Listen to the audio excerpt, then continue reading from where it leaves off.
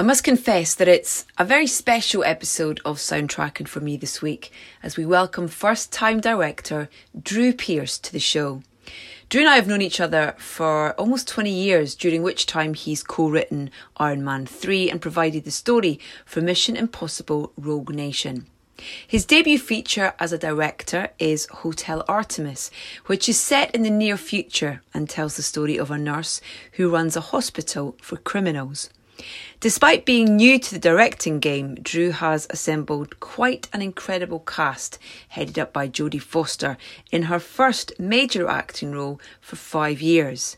Jeff Goldblum, Sofia Boutella and Sterling K. Brown are amongst those providing support. He also managed to persuade the great Cliff Martinez to score the movie, who is undoubtedly one of my favourite composers. And it's with Cliff's cue, Hell in a Handbasket, that we begin, as Drew explained how Hotel Artemis came to be made.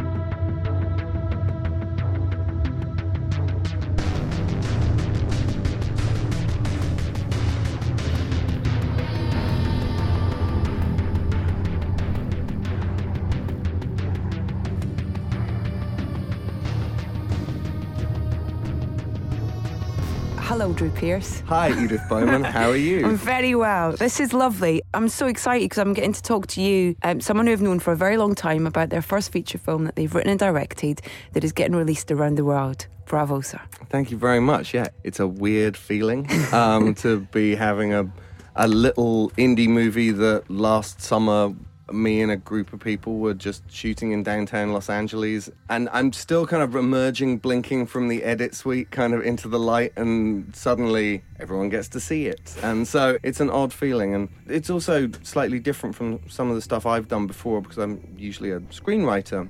I'm very lucky to work on pretty big movies. I wrote Iron Man 3 and stuff. And this one... You said how you kind of just threw that. Iron Man 3, everyone who didn't hear that, as he kind of ate the word. Iron Man 3? I don't really want to sound like... It's very easy to go like, I co-wrote Iron Man 3. Which is a bloody great movie. Yeah, I'm very proud of it. I'm not hiding the fact. I had a really good time when we made a film that quite a few people liked. Yeah. Turns out a couple of people didn't like it, but... But this one, because it's my first movie, honestly, I wanted something that had my fingerprints all over it. I've worked inside the studio system, and I really love it. But, the more money that's being spent on a project, the more people are going to have an opinion. Yeah, and control. And that's not unreasonable. In any job in the world, if somebody put a suitcase on the table with $200 million in it and slid it across at you, you'd be the fool if you thought they didn't want something in return. But with this movie, I wanted something for good or for bad that came totally from me, both as a writer and a director. And so I kept it small, and that has massive challenges that come with it. We shot the movie in 33 days, and it's a super ambitious movie for a first film. And we were just running and gunning the whole time. But it also means that the movie that came out at the end is definitely more personal. It's definitely a bit more eccentric than maybe would have happened in the studio system. Yeah. It's slightly inspired by the movies I loved as a teenager. Which were?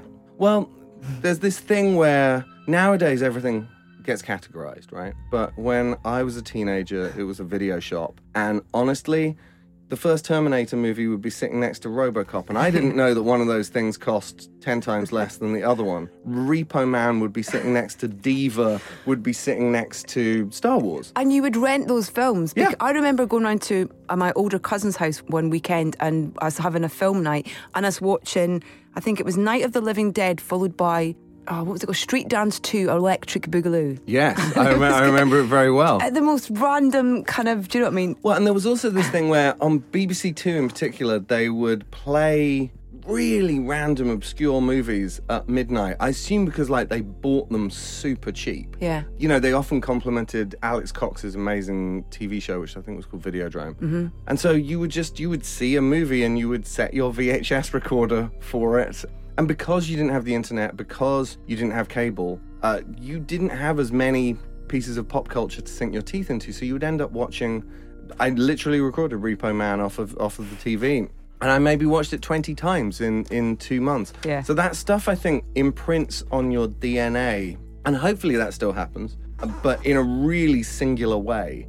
But what's interesting about those movies, even the bigger ones like RoboCop, compared with some of the genre movies today, is that the process of making them, and maybe the taste of the audience as well, means that a lot of the kind of bumpy parts of the movies get filed off. And that makes for a kind of smoother ride a lot of the time. But those idiosyncrasies are sometimes the things I think that stayed with me the most out of those movies. Unanswered questions where we're not having to explain everything in the universe, that we're maybe hinting at a bigger universe through a smaller story. Yeah. So all of that stuff was what went in the pot for Hotel Artemis. So I wanted to keep a certain sense of the handmade quality to it. You say, kind of this small film, but you look at everything from your sound designer, Harry Cohen, who's Tarantino's sound designer, Absolutely. to your cinematographer, Chung Hoon Chung, is that how you say it? That's right. Who, Old Boy and The Handmaiden, amazing. Yeah. And Cliff Martinez, your composer. Yes. That's an impressive team. Well, I got very lucky. People really liked the script and they responded to it. And I also shot the movie in LA, and no movies shoot in LA anymore. They just don't shoot in LA. It's because there's no tax credit there, or there is a tax credit, but it's not as substantial as in Vancouver or London or Romania. Atlanta. Atlanta is the new Romania. But I want a postcard with that on it. That's a t-shirt. But what's great about shooting in LA, I mean, I probably lost like maybe $1 million off screen, which for a $15 million movie is a huge amount, by not chasing one of those tax credits. But first of all, it's set in LA. It's about LA. It's steeped in Los Angeles crime lineage, and so it felt really important to me to shoot it there. Yeah. Also, there's nothing looks like LA light. Even at night, the light pollution of LA is very specific, and I just wanted that authenticity. But what comes with that is that there are a whole ton of incredibly high-end heads of department and people behind the camera who, for one reason or another, really don't want to go to Atlanta or Vancouver that summer. Maybe they've got a family. Maybe they just spent 2 years in Australia doing a movie and they'd actually like to hang out in their own house. And so none of them got paid their rate, but all of them are just way above the game, essentially, of a first-time director shooting a $15 million movie. And that is an incredible honor. It's also, it feeds into everything. It fed into the cast as well.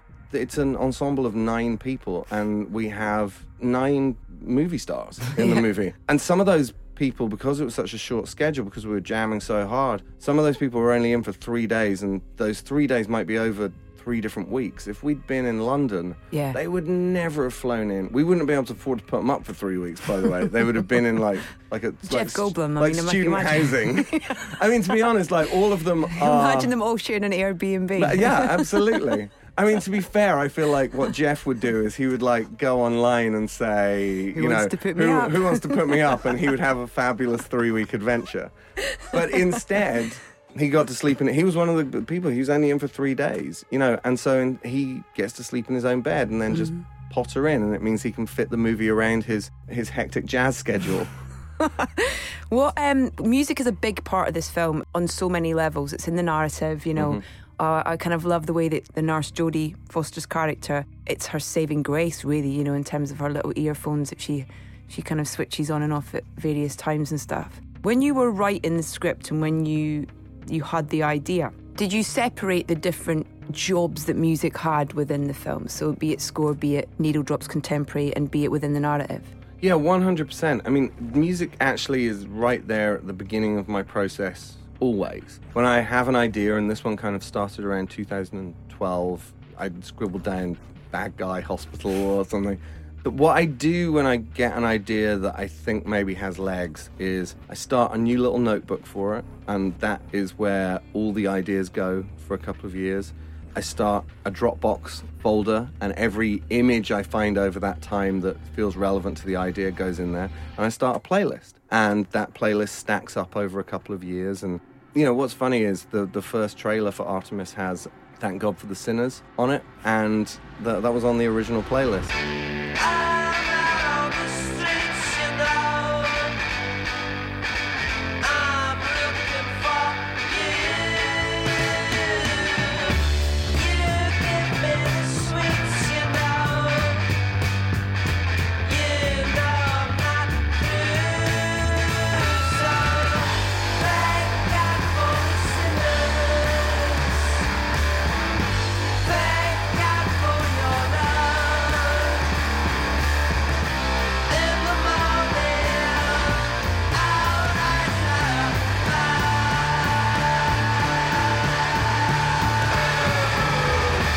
And the nurse's character herself is pretty much based on an obscure song.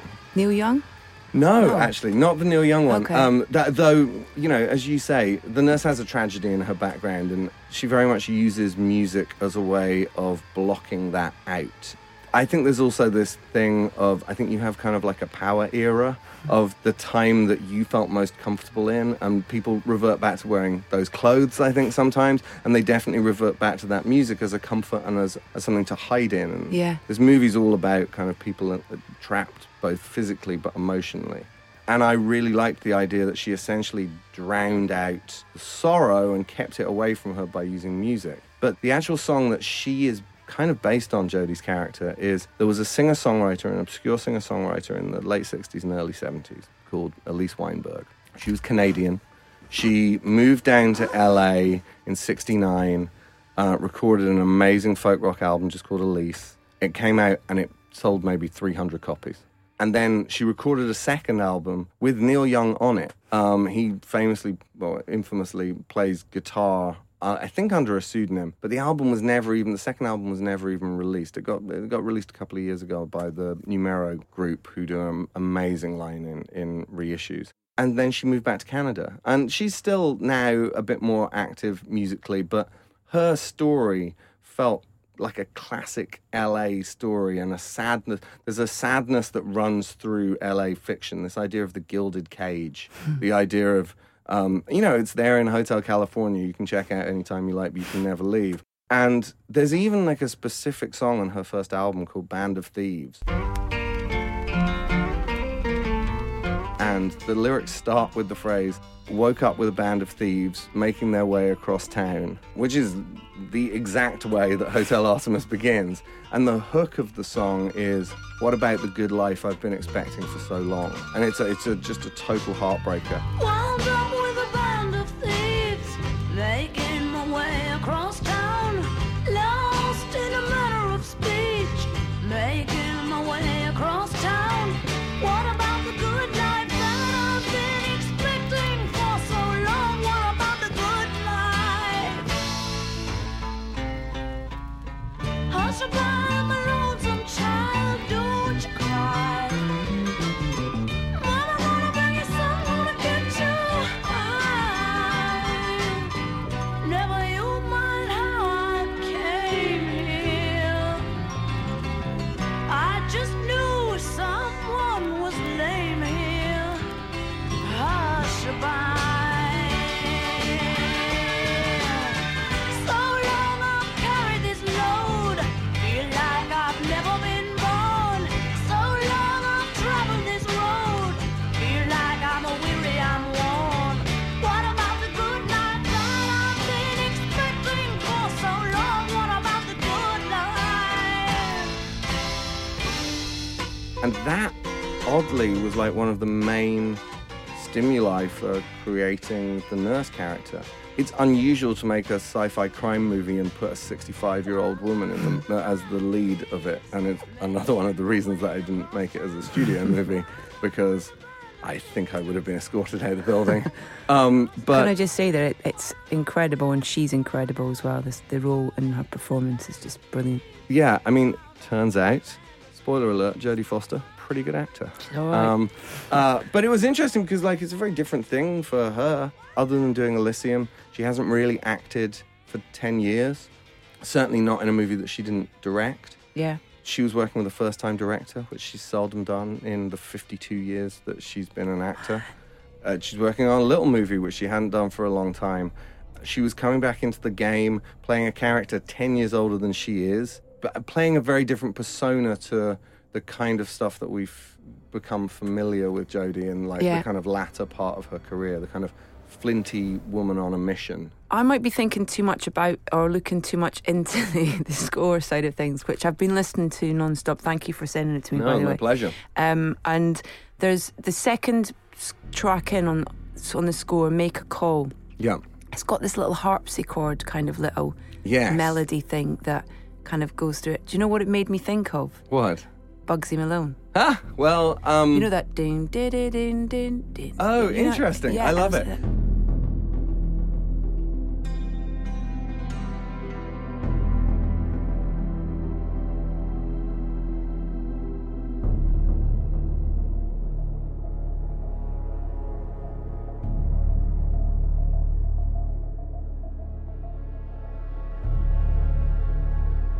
I think it's a dulcimer. I can't remember the exact name of it, because Cliff Martinez, who composed the score, has this amazing lockup full of the most obscure instruments in the world. You must have been in heaven. I did enjoy it.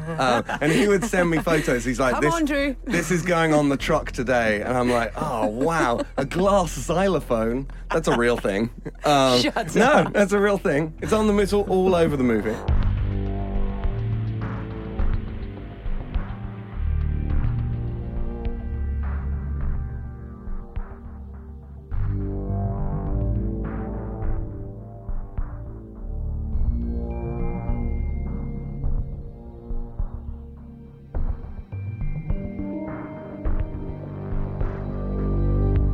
And so... It's just like a shot, like, I'll have that, and that on the film, please. And it's interesting about that riff, because one of the things that you try and do with a score is, particularly when you've got 9 characters in 90 minutes, because it's a tight pop song of a music movie. It's not a prog album. So one of the things you have to try and do is find a theme for each character. It's certainly really helpful in a movie like mine, where 80% of it is set in the same place, as well as physically differentiating the rooms from each other, and the characters from each other. You want to either announce their presence as a specific thing, or you want to underline a moment that kind of gives it to them. And sometimes actually play with the power of who's owning the scene by leaning into their theme. And the dulcimer that you hear is kind of Waikiki's theme. And I wanted him to have just a touch of Morricone to him, because for me, Morricone's scores are the ones that suggest a broken hero the very best way, and that's what Sterling K. Brown's character Waikiki really is.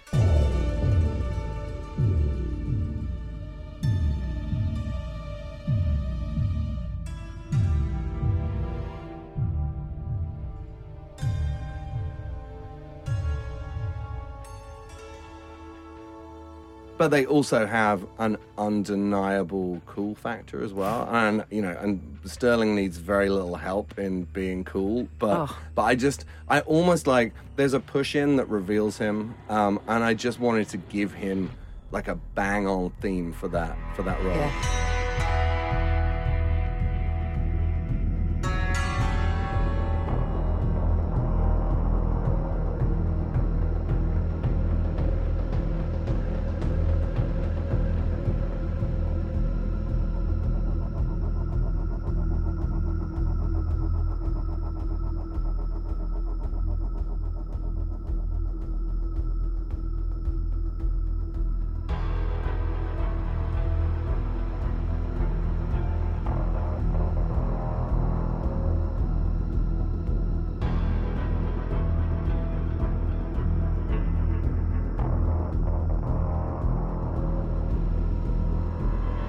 And then, that's an interesting motif, because you then track it through the movie and it becomes sadder as a motif because of the stuff that his character goes through. And then right at the end, it underscores his final conversation with Jodie's character, the nurse.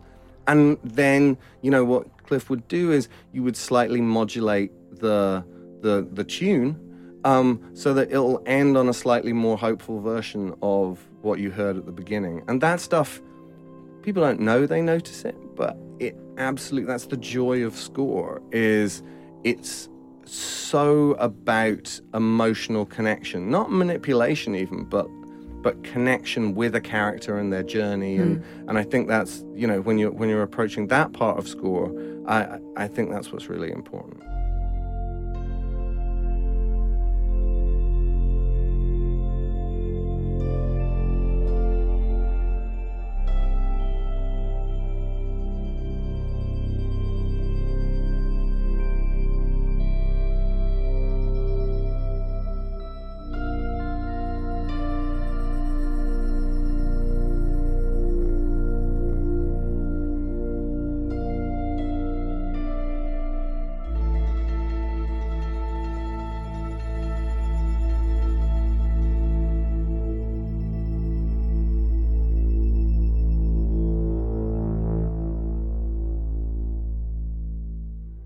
Cliff's interesting on that as well, because people think of him as the synthy keyboard guy. The Drive guy. Who did Drive, yeah. And like he, it's one of the most frustrating things for him, I think. Because also most people just come to him, ask him for a Drive. Have another one of them. Yeah. And actually, I think it was his Solaris soundtrack that I gravitated to him because of. Which is a strings soundtrack, which is rare for Cliff. But it's so emotional.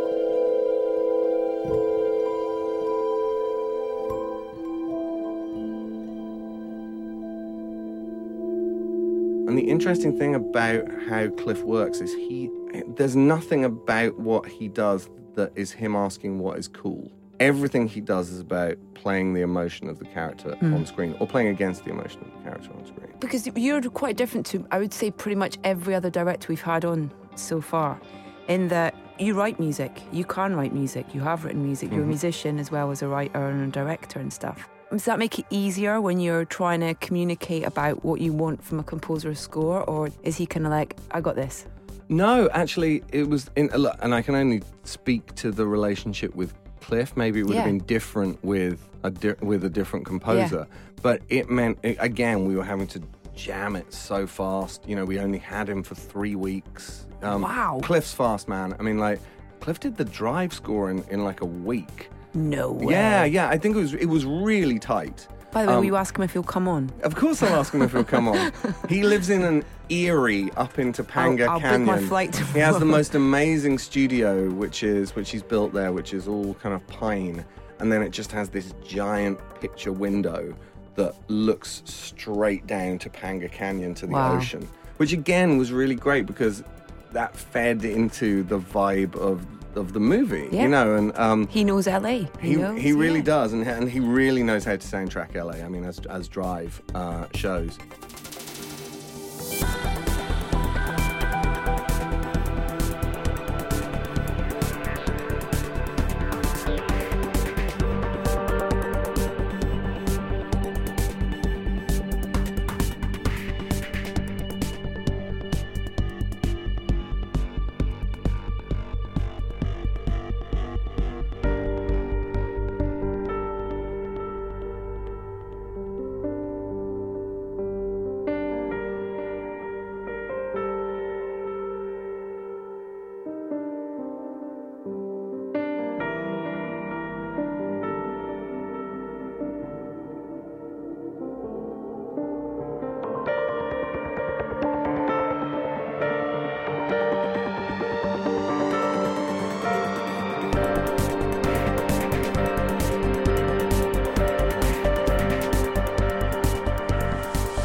I found it easy to work with him because of my musical background, but more importantly, I found it easier to be able to express what wasn't working. So it's less about a specific suggestion of a difference, but it does allow me to say, I think this could be a minor key piece. It's usually about stripping back music as well, because it's about letting everything breathe. And again, Cliff's absolutely brilliant with that.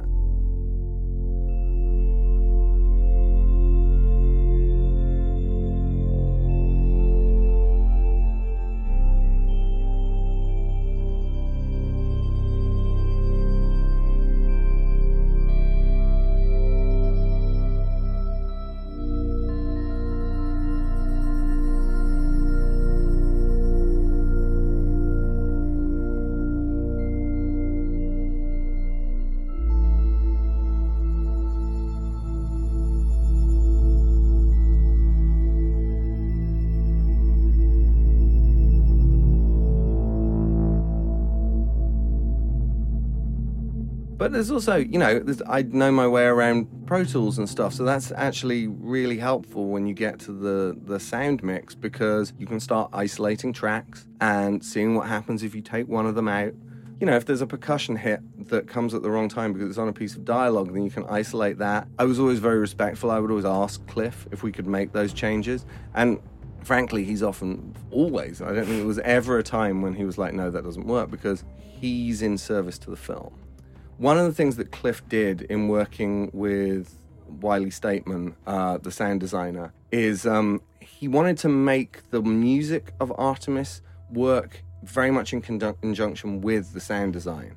And there are moments in the movie where you can't tell whether something is the beat of the score or the dinging of an elevator.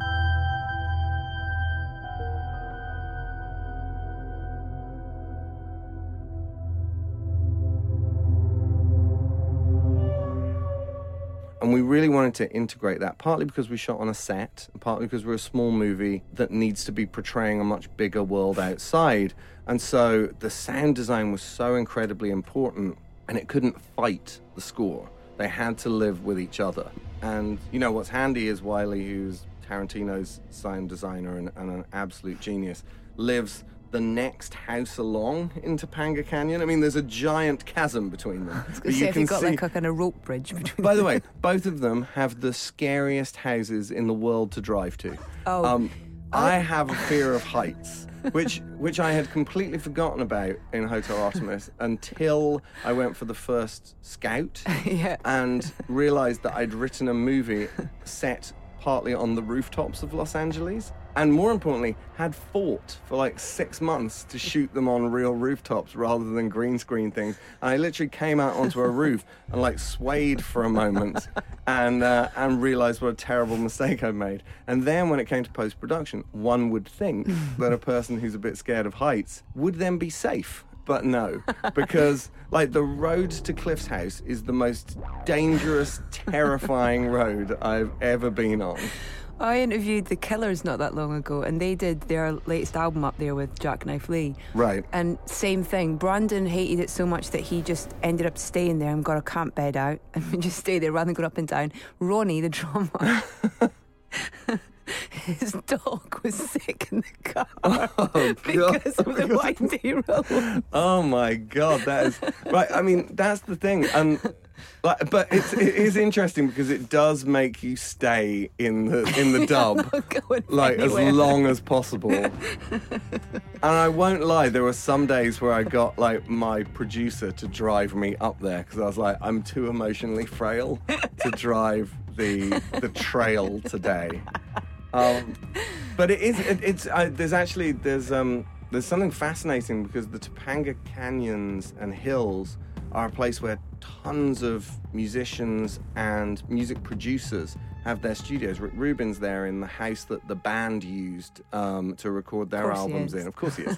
And there's something about the wide open space of the canyon, the fact that it's away from all noise, except for the sound of coyotes eating people's dogs. That's a big thing that happens in LA. Little air dogs and big coyotes is a bad mix.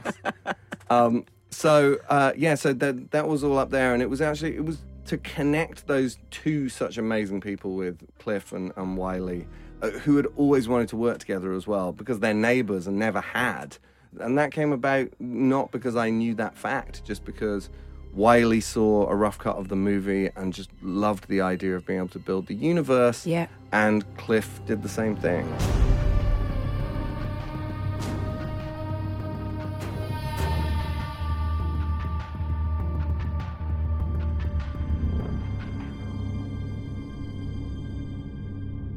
Why was Cliff the right man for the job? Why did you choose him, decide on him? Well, originally, we temped the movie with a very different kind of score to what Cliff did in the end. Because Chung Hoon Chung shot the movie, and there's a lot of Korean movie influence in the film. I love the kind of busted sumptuousness of like Wong Kar-wai and of Director Park. And it was funny because I'd met tons of cinematographers and I got really lucky because I got to meet loads of great young ones and loads of great older ones. And I suddenly realized halfway through this meeting process that maybe a third of the shots that I was using as examples were actually shot by the cinematographer Chung Hoon Chung. And I thought, well, maybe it would make sense if I actually talked to him as well. And he is brilliant, the funniest man you'll ever meet. English is not his first language, but as he says, he speaks the language of cinema, and I found it very, very easy to work with him. So there's a kind of sumptuousness to the pictures in the movie. And originally, I wanted to reflect that in the score. So we actually used a lot of temp from Asian cinema. We used some kind of classic Hollywood, like golden era strings, like those kind of high, lush Disney strings. And two things became apparent, like during the course of editing the film. One, we would not have the money to do a big orchestra, or if we did, it might be one of the kind of Eastern European orchestras where you don't get to really go and control the quality. You send them the sheets, and they send you back your score. It can be a very inexact part of the process, and I'm fairly exacting. So that became apparent, and it also became apparent that one thing that the score needed to do was build tension, and the lush, more orchestral, cinematic sounds weren't helping that at all. If anything, they were slowing the movie down. Yeah. And so I'd always said, it's a bit of a cliche making an LA movie, and also literally the way I used to describe the film is like a John Carpenter movie directed by Wong Kar-wai before I shot it. And so I was like, well, doing an electronic score, or primarily electronic score, it feels a bit of a cliche. It feels like it's been done in LA crime movies. But we ended up, on some ways, doing it for the exact same reasons that Carpenter did, which is he always wanted massive sound, but he couldn't afford an orchestra, and so keyboards were the way that he physically, because he wrote and played it, that's how he filled out his early movies. And to a degree, we were doing the same thing.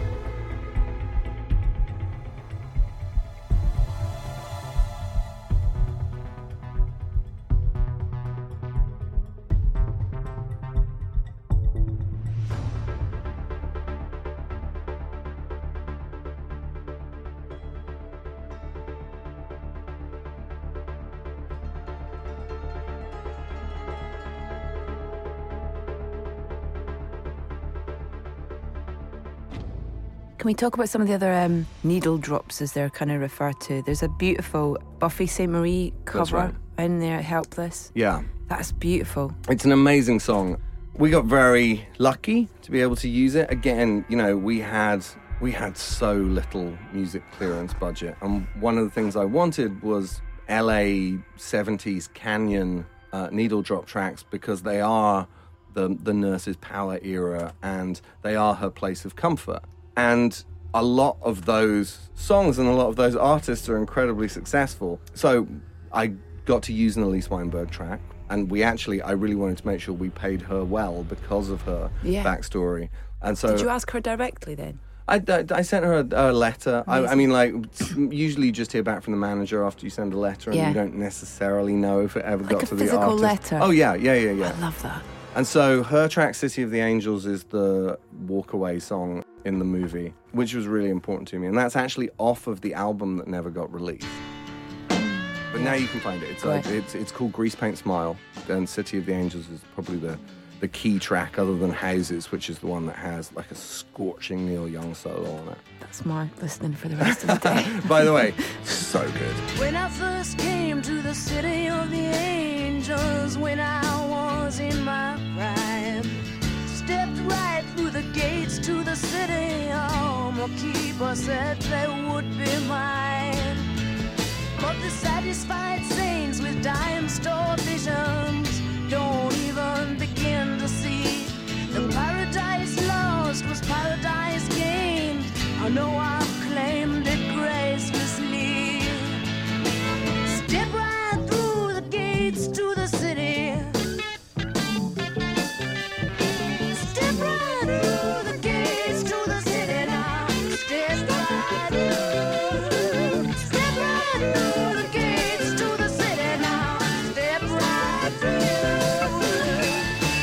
How did you learn about her, just out of interest? I honestly think with her, I picked up her first album is one of those kind of crate digger classics and so I saw it in a specialist vinyl shop, and I definitely got told that, you know, it's a lost 1969 Ladies of the Canyon biggie, and got it and just listened to it over and over again. It's a pretty weird album, the first one. It's really ragged. And I suspect that's partly why it didn't crack, it didn't break through in the way that some of the others did, because Californian rock was becoming smoother. You know, it was transitioning in 69, 70, it was kind of transitioning to, I guess, what people would now call yacht rock. But it's kind of it was graduating from the canyons to Malibu, basically, and that's literally the difference between where the musicians were recording as well, you know, and by the time you hit Fleetwood Mac and the Eagles,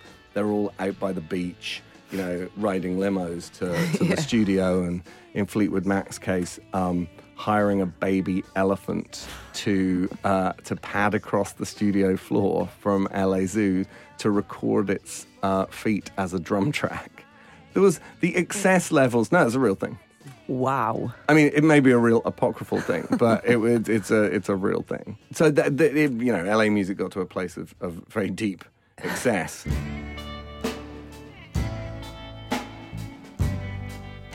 So there's one track in the middle of the movie that underscores the nurse's most painful moment, and is also the moment where her character kind of breaks and we see the tragedy of her backstory. And the first track that ever went in for it was actually one of the tracks that was on the letter that I sent out to everyone at the beginning of the process. It was Neil Young's Helpless by Buffy St. Marie. There is a town in North Ontario.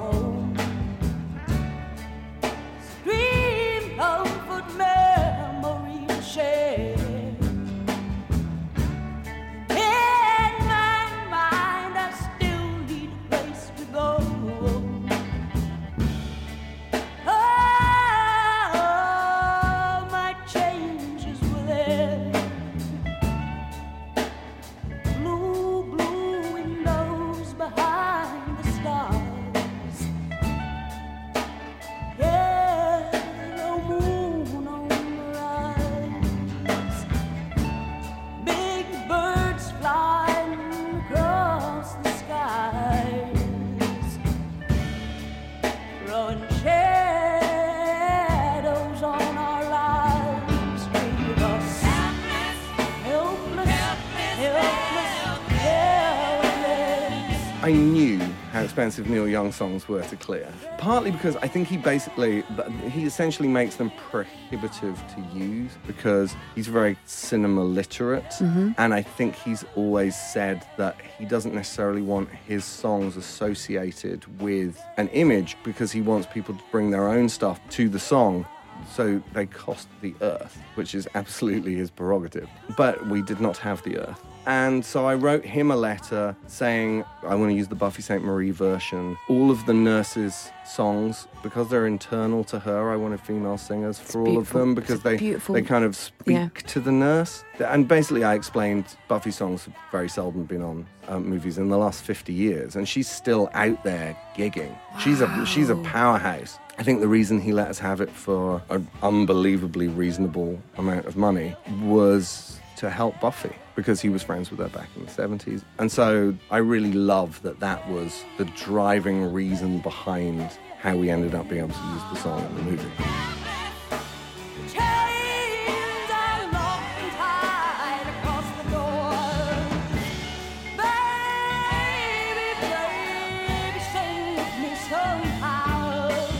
Helpless, helpless, And then you've obviously got a relationship with Father John Misty because you've shot videos for him and stuff like that. That's right. Now he's all over this film. He's in it. In it.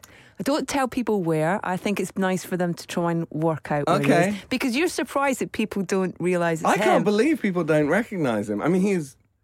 that's a spoiler. But, he's a little hidden at first. But the reason I put him in is I'd made music videos with him, and I think Josh, which is the real name of Father John Misty, though it's sometimes you just call him Misty by mistake. But Not FGM? Never. No? I've never done that. Seems unfriendly, overly formal. But I used to, again, back to those movies I loved when I was a teenager. I loved when you'd be watching a film and someone in a band would be in a small role. I mean, it was usually a member of The Clash in like 8 out of 10 of them. Yeah. But like, I loved, when Tom Waits is in Jim Jarmusch. Less so when it's Mick Jagger as the bad guy in Free Jack. But don't get me wrong, I think you want to give your musician actors perhaps a smaller ring-fenced playpen to work in. I don't think you should necessarily ask too much of them. But they carry with them a really enigmatic quality. They've got a power. They've got an element X to them. That, and so that's why I wanted to put him in the movie. And because of that, we were chatting, and he, wrote and recorded essentially the theme tune to the film, the secret final track that's on the movie.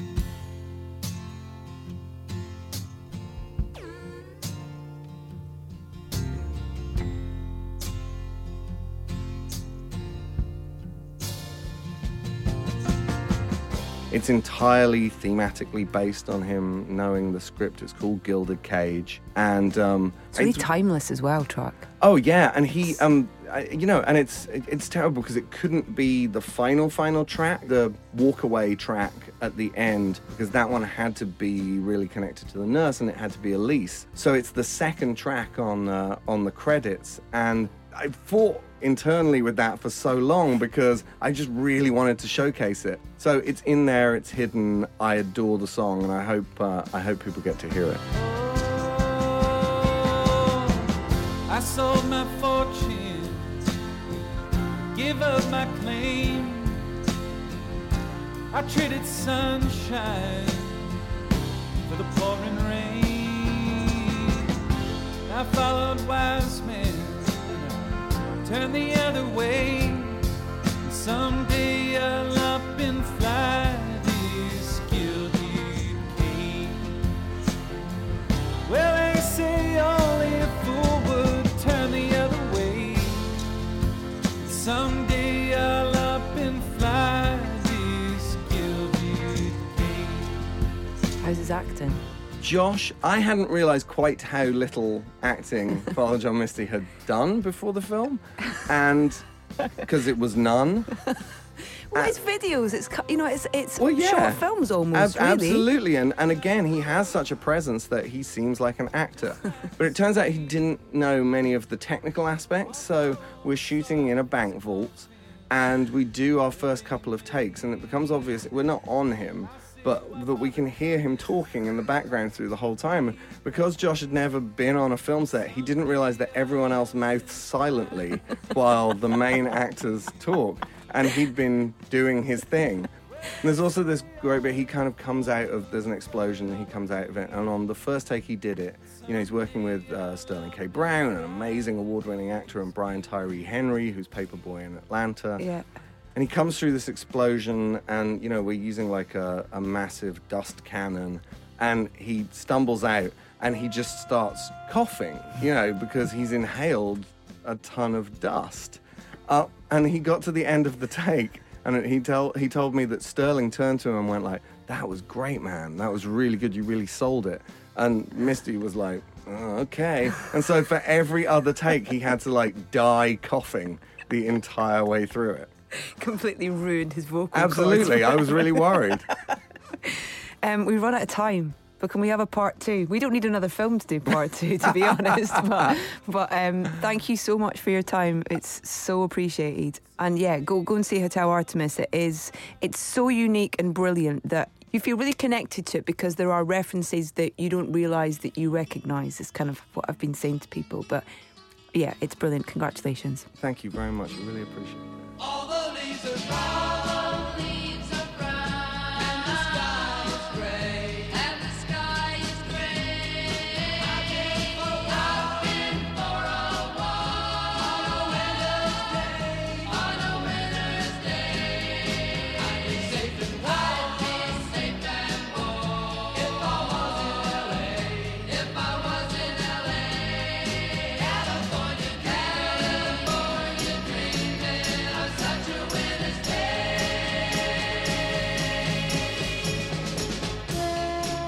From Hotel Artemis, that's California Dreamin' by the Mamas and Papas, rounding off this latest episode of Soundtracking with Drew Pearce. My huge thanks to Drew for taking the time to talk to us.